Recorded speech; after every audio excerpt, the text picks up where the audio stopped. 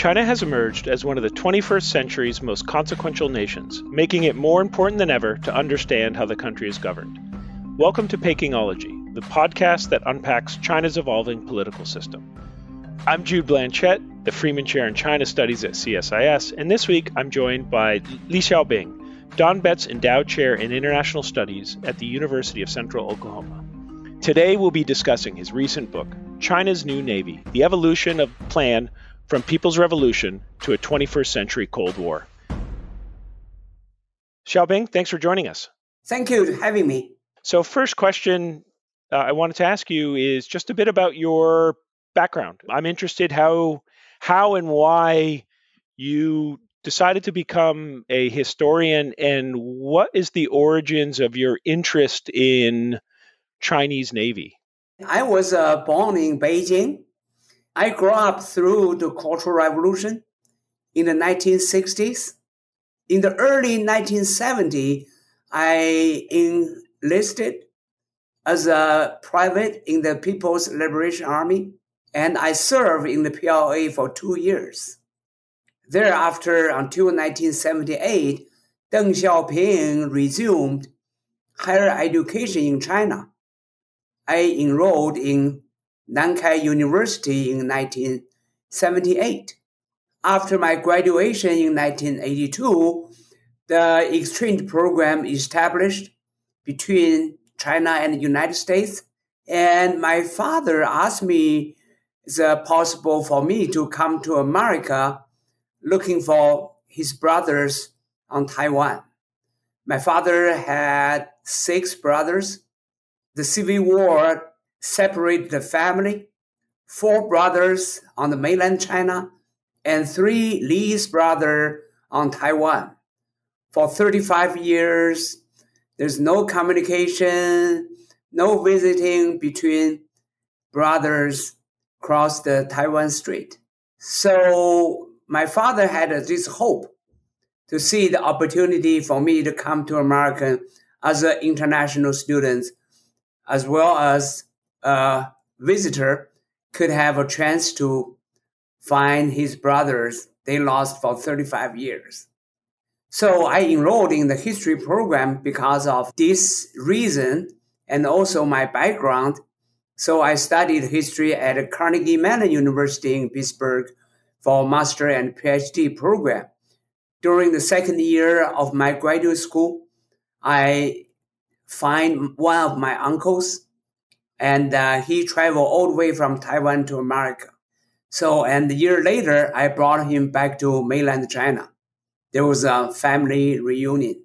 So during those times, I interested in the U.S.-China relations, but I realized there was a gap between America and China over the Chinese military, or the PLA. So after my graduation from Carnegie Mellon, I began the research on the Chinese military, or the People's Liberation Army. Well, that's a fascinating story. Thank you for sharing that. And I'm glad to hear your father was able to meet up with one of his brothers. I wanted to ask about this really great new book, and this was just published by Naval Institute Press. There are books looking at the modern day PLA, looking at how it's structured, how it's operated, how it operates its capabilities. Yours does something different. You look at the broad sweep of the PLAN's history, so the origins of the PLA Navy and its development throughout the 50s, 60s, 70s, up until modern day times. I'm curious, first of all, what was the motivation to write the book? Were there puzzles that you were interested in exploring, or were there misconceptions you thought about, whether that's the Chinese approach to strategy and warfare, that you felt needed to be addressed? Well, during my early years of my research on the PLA, I focused on the PLA Army, the ground operations, the history of the Korean War, the Vietnam War, because during the 90s and the 2000s, pretty much people still worried about the possible PLA invasion of the neighboring countries. But later on, about at the turn of the century, 2010s, all of a sudden, overnight, PLA's Navy became one of the sea powers in the world.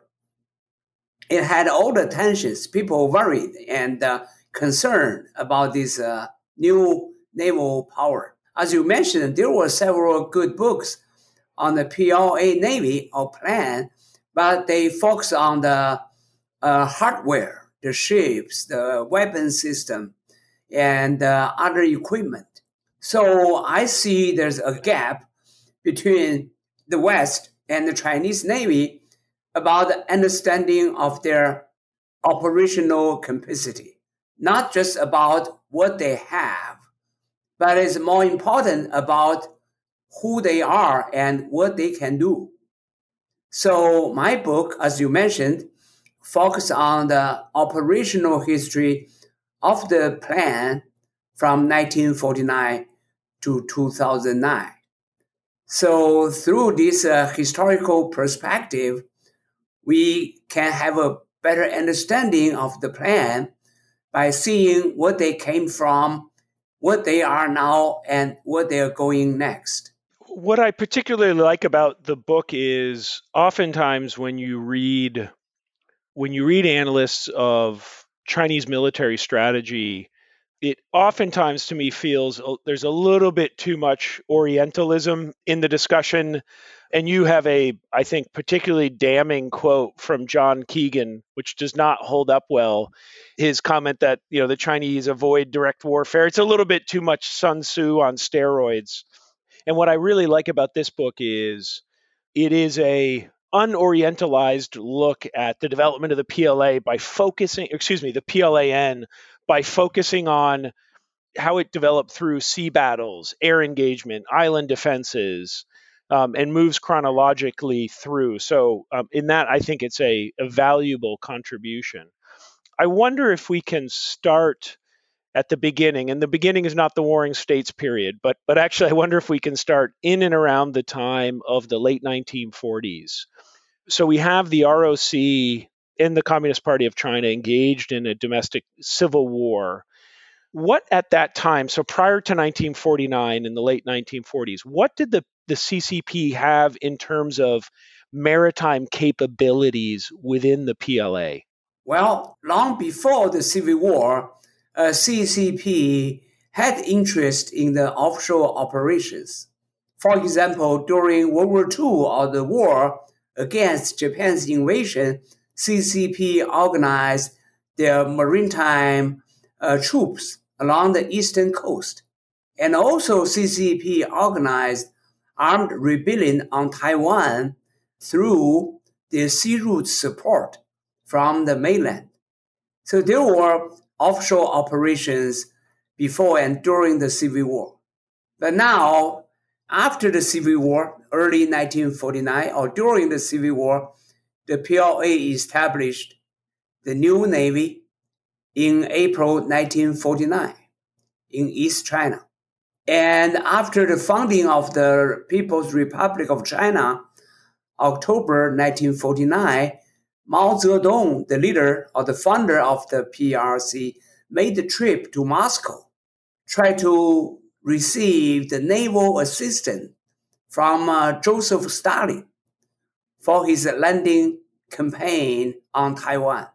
So finally, by January 1950, Mao and Stalin signed an agreement.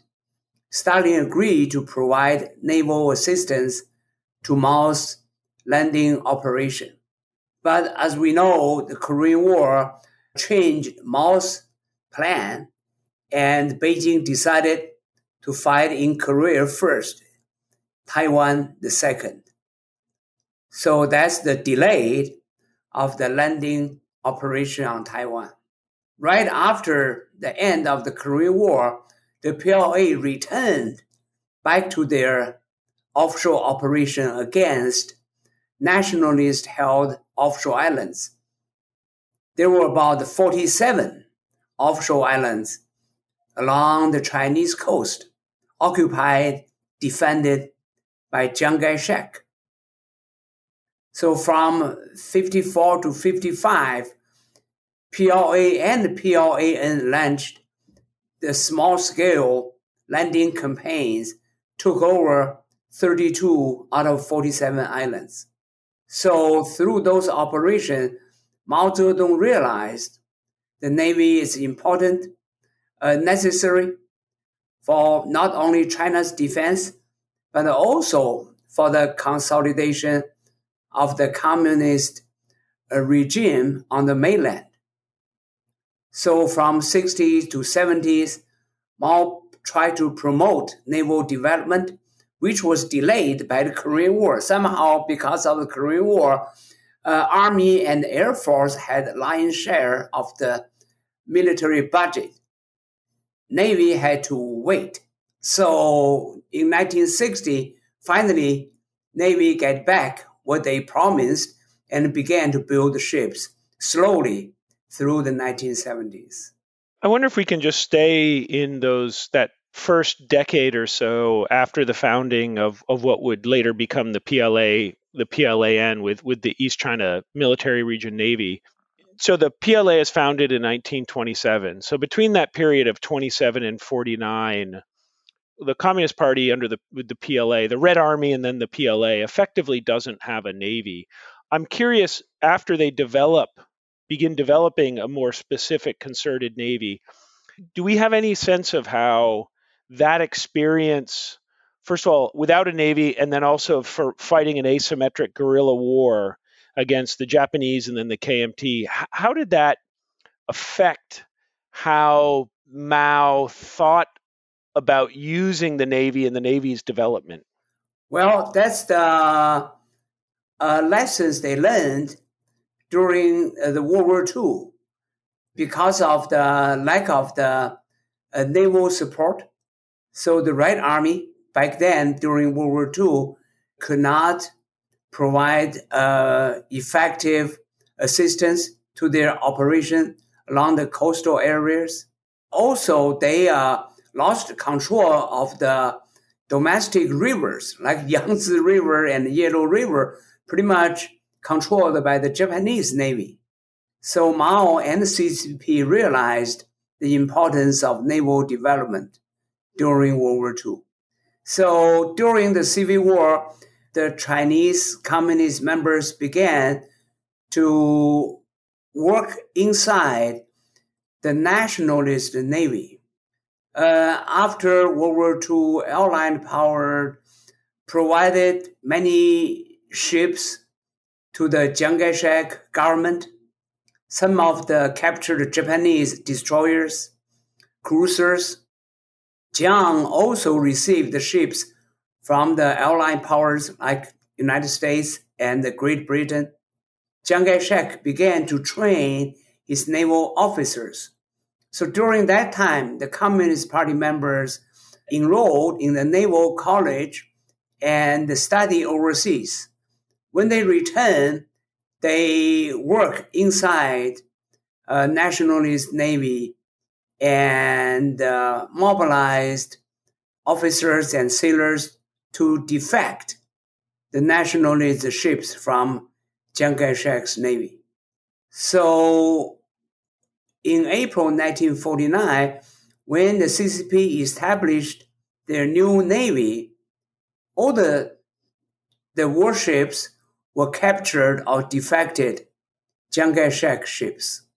That actually is a good segue to another consistent theme in the book, especially the first several chapters when we're looking at the late 1940s, but certainly the 1950s and into the 60s, which is it becomes very clear how important the two-way dynamic between PRC under Mao attempts to retake Taiwan or plans to retake Taiwan, but conversely, threats to the PRC maritime interest shipping emanating from Taiwan also shaped the development of what we'll call the PLAN. So both an offensive desire to retake Taiwan, but also a defensive component of having to deal with a for most of that time, a superior ROC Navy. I wonder if you could talk about that dynamic. What were some of the major battles or campaigns or worries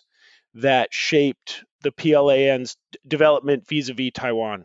The Mao and PLA generals realized the importance, necessity of the naval power because they actually lost a couple of landing campaigns in 1949.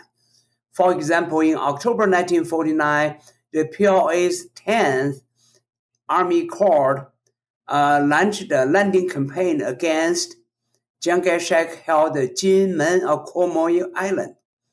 PLA landing troops failed, and PLA lost almost 10,000 troops on that small island. So Mao was shocked, and he realized the offshore operation or landing campaign is a modern warfare that's different from the traditional ground war. So thereafter, Mao and PLA began to focus on the naval construction. So in 1954-55, PLA and PLAN began to launch a joint landing campaign, including Army, Navy, and Air Force. For example, their landing campaign against Yijiangshan Island and Dachen Island were successful. They destroyed the garrison on the island and seized those islands in the East China Sea. So from 1954 to 58, the naval development guaranteed PLA's victory over the offshore islands. And in the 1960s, PLAN left the coast, began to engage nationalist ships in the international water. So that's the major change in the PLAN's war fighting strategy, from a defensive force to an offensive force in 1960s. So there were a couple of major battles in 1965, 1967. The PLAN's warship and the torpedo ships sunk Taiwanese ships in the East China Sea and the Taiwan Strait. And I wonder if you can talk also a bit about another theme in the book, which is, of course, the PLA, the People's Liberation Army, is not a typical military in the sense that it is under the direct control of the Communist Party of China, as opposed to swearing an oath of allegiance to the PRC. The period during which you write about the growth of the PLAN is, for much of it, a period of significant political volatility domestically. You mentioned that you were born during the Cultural Revolution. You have the PLAN from the mid-1960s until the mid-1970s experiencing the Cultural Revolution domestically, but also you have a major great power war to the south with the Vietnam War. Can you talk a bit about how politics has affected the PLAN, either in that period of the 1960s, but I'm also curious more generally how you noticed in the course of research and writing politics impacting either the strategy, morale, or capabilities of the PLAN? Well, the politics still played an important role in the PLA from the recent years, recent event. You can see the loyalty to the party or even to Xi Jinping himself. It's very important. Back then in the 1970s, when I served in the PLA, I feel the same way. You kind of caught in the middle between two things, what they call the red and white, or wen and wu. So you caught in the middle. On the one hand, they emphasized the political consciousness, encouraged me, everybody else, to join the party. The first thing, your commander talked to you, asked you to write an application to join the party. You had to be a party member. So to be a party member, you have to show your social ability. You can work with the local people. You can, go to their help with their harvest in the rice paddies. But at the same time, they say if you want to be a good soldier, you have to be a professional. So emphasize the shooting skill, drills, and other military training. So you caught between the political consciousness and the professionalism. But somehow the PLA back then, still today, try to combine these together, make it a professional party's army, loyal to the CCP and also can fight in the war. While we're on this topic, thinking about that balance today, how do you see the increasing focus on politics and ideology under Xi Jinping affecting the combat readiness of the PLA? Is it possible to strike that balance of competence and loyalty and political loyalty, or do you think an increasing focus on political loyalty has a negative effect on competence? Well, seems to me the current situation shows that political loyalty is most important. They could replace commander of the rocket force with a naval officer. That was not, from the strategic force, but just transferred from outside the service. So, of course, that would not, work very well for him to situated to know the strategic force. But of course, so probably he's the best choice for Xi Jinping to consolidate his control of the military. So politics still in command in those days. But of course, there's today's PLA and the plans are different from that in the 1970s. They try to balance between the politics and the professionalism, try to balance between the people and technology. So from time to time, we see the problems there. They have to make a compromise or even sacrifice one over the other.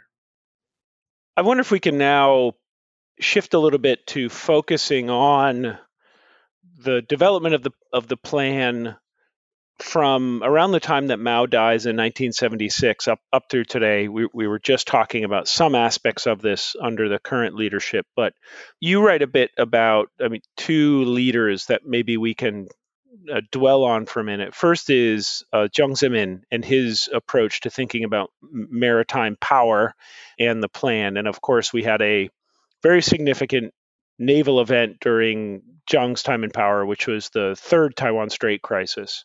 Can you give an overview of the development of the plan during the Jiang period? Of course, I think for us non-military people, we think of the 90s as the party navigating the collapse of the Soviet Union, Tiananmen Square, but also a recalibration on economic strategy, entrance into the WTO.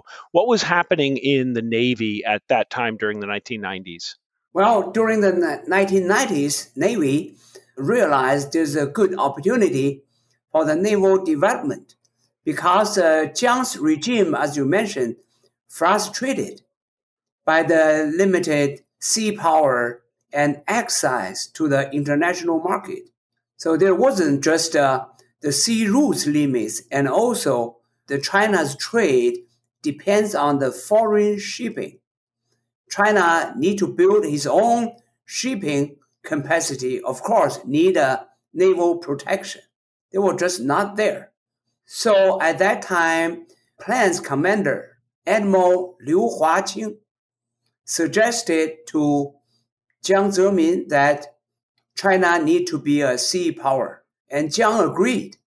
Jiang passed the first China's maritime law and made the maritime sovereignty and maritime interest for the national sovereignty.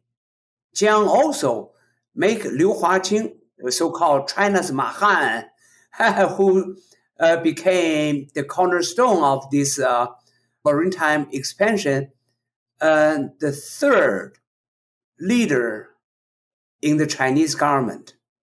Number 3, never, have a PLA general admiral ranking that high, and that's the first time. Number 3 in the political bureau as the vice chairman of the CCP Central Committee and the vice chairman of the CMC Central Military Commission. So during those years, in the 1990s, Jiang Zemin worked with Liu Huaqing, promoted maritime interest and naval development. But of course, as you know, Liu Huaqing also the commander-in-chief of the suppression force in Tiananmen Square. He's the commander-in-chief to crash pro-democracy demonstration in Tiananmen Square in 1989. Yeah, and if I'm not mistaken, you're writing further about Liu Huaqing, correct? In another project? Yes. Yeah, I work with a naval press for next project. The title exactly same title, China's Mahan, Admiral Liu Huaqing. Kind of biography of his military career, and wasn't his personality or achievement, but was his right person at the right time. China chose him. At that time, he became the right person to promote China's interest in the maritime sovereignty. Can I ask a question about Liu, which is he's advocating for China to really become or have blue water capability. Was that controversial at the time, or was it also the case that Liu was advocating for China to become a blue water navy as China's economic and military power are expanding, and it just made sense for China to think beyond the first island chain? In other words, was Liu that special, or was it also that Liu came about at a time when China had the power to have ambitions to think beyond the first island chain? Yeah, actually Liu promoted this idea of building the big ships during Deng Xiaoping era in late 1970s, early 80s. Liu suggested, and he sent a report to Deng Xiaoping about building the large ships, at least 5,000 tons. And then during Jiang's time, Liu, the first one, suggested to build China's aircraft carriers. So he considered as the father of Chinese aircraft carriers. So with those strong idea, the Chinese leader believed that could be possible or necessary for China to develop a blue water navy for China's trade and economic purposes, and also for security reason about how to defend China. Okay, so Mao had been developed this proactive defend China in neighboring countries. China is too big, too large. PLA is still secondary, inferior to the superpowers, so we could not wait at home. We will not win a national defense. So the best way to stop the potential foreign invasion in the foreign countries like Korea and Vietnam. Mao very glad about the result of the Korean War. He believed China's intervention in Korea guaranteed a 20-year peace for China. And he did again in Vietnam, sent overseas 300,000 troops to the jungle fighting against Americans in Vietnam War. So this proactive defense had been land-going, ground defense. Now, no more. Jiang realized that the land or ground proactive defense is limited. So he moved from the ground defense to ocean defense. So from land war to a naval war. With a strong navy, we now could defend China where? South China Sea. just in case, if anything goes wrong between America and China, where's the battleground? South China Sea, those islands. You can drop the bombs, the 800 miles or even 1,000 miles, so we don't worry about the Beijing and Shanghai. So, with this calculation, the Navy became very important, not just for the overseas shipping and trade, and also for the national defense. The further they could sail, the better, the safer for China's security. There's a lot more I'd like to talk to you about, but for the interest of time, I wondered if we could use the remaining few minutes to talk about something that we briefly discussed when we were over at the U.S. Naval Institute, which is Taiwan scenarios and thinking about the role of plan in Taiwan scenarios. I suppose as a first question, how do you assess the likely strategy Beijing will use if it believes that a political settlement over unification is impossible?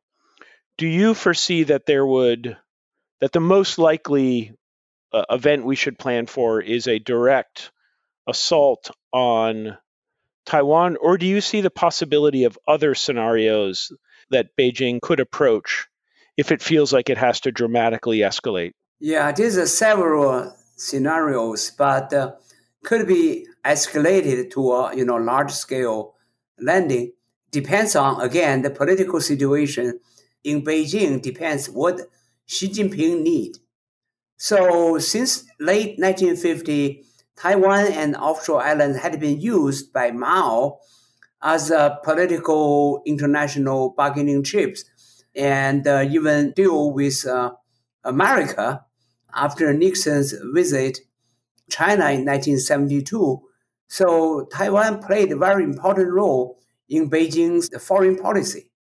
So especially the U.S. policy.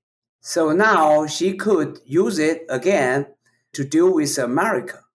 But since it's not very effective, so she began to escalate more aggressive the situation in the Taiwan Strait. As we mentioned during the talk about the new policy toward Quemoy and Matsu, aggressive policy toward those offshore islands.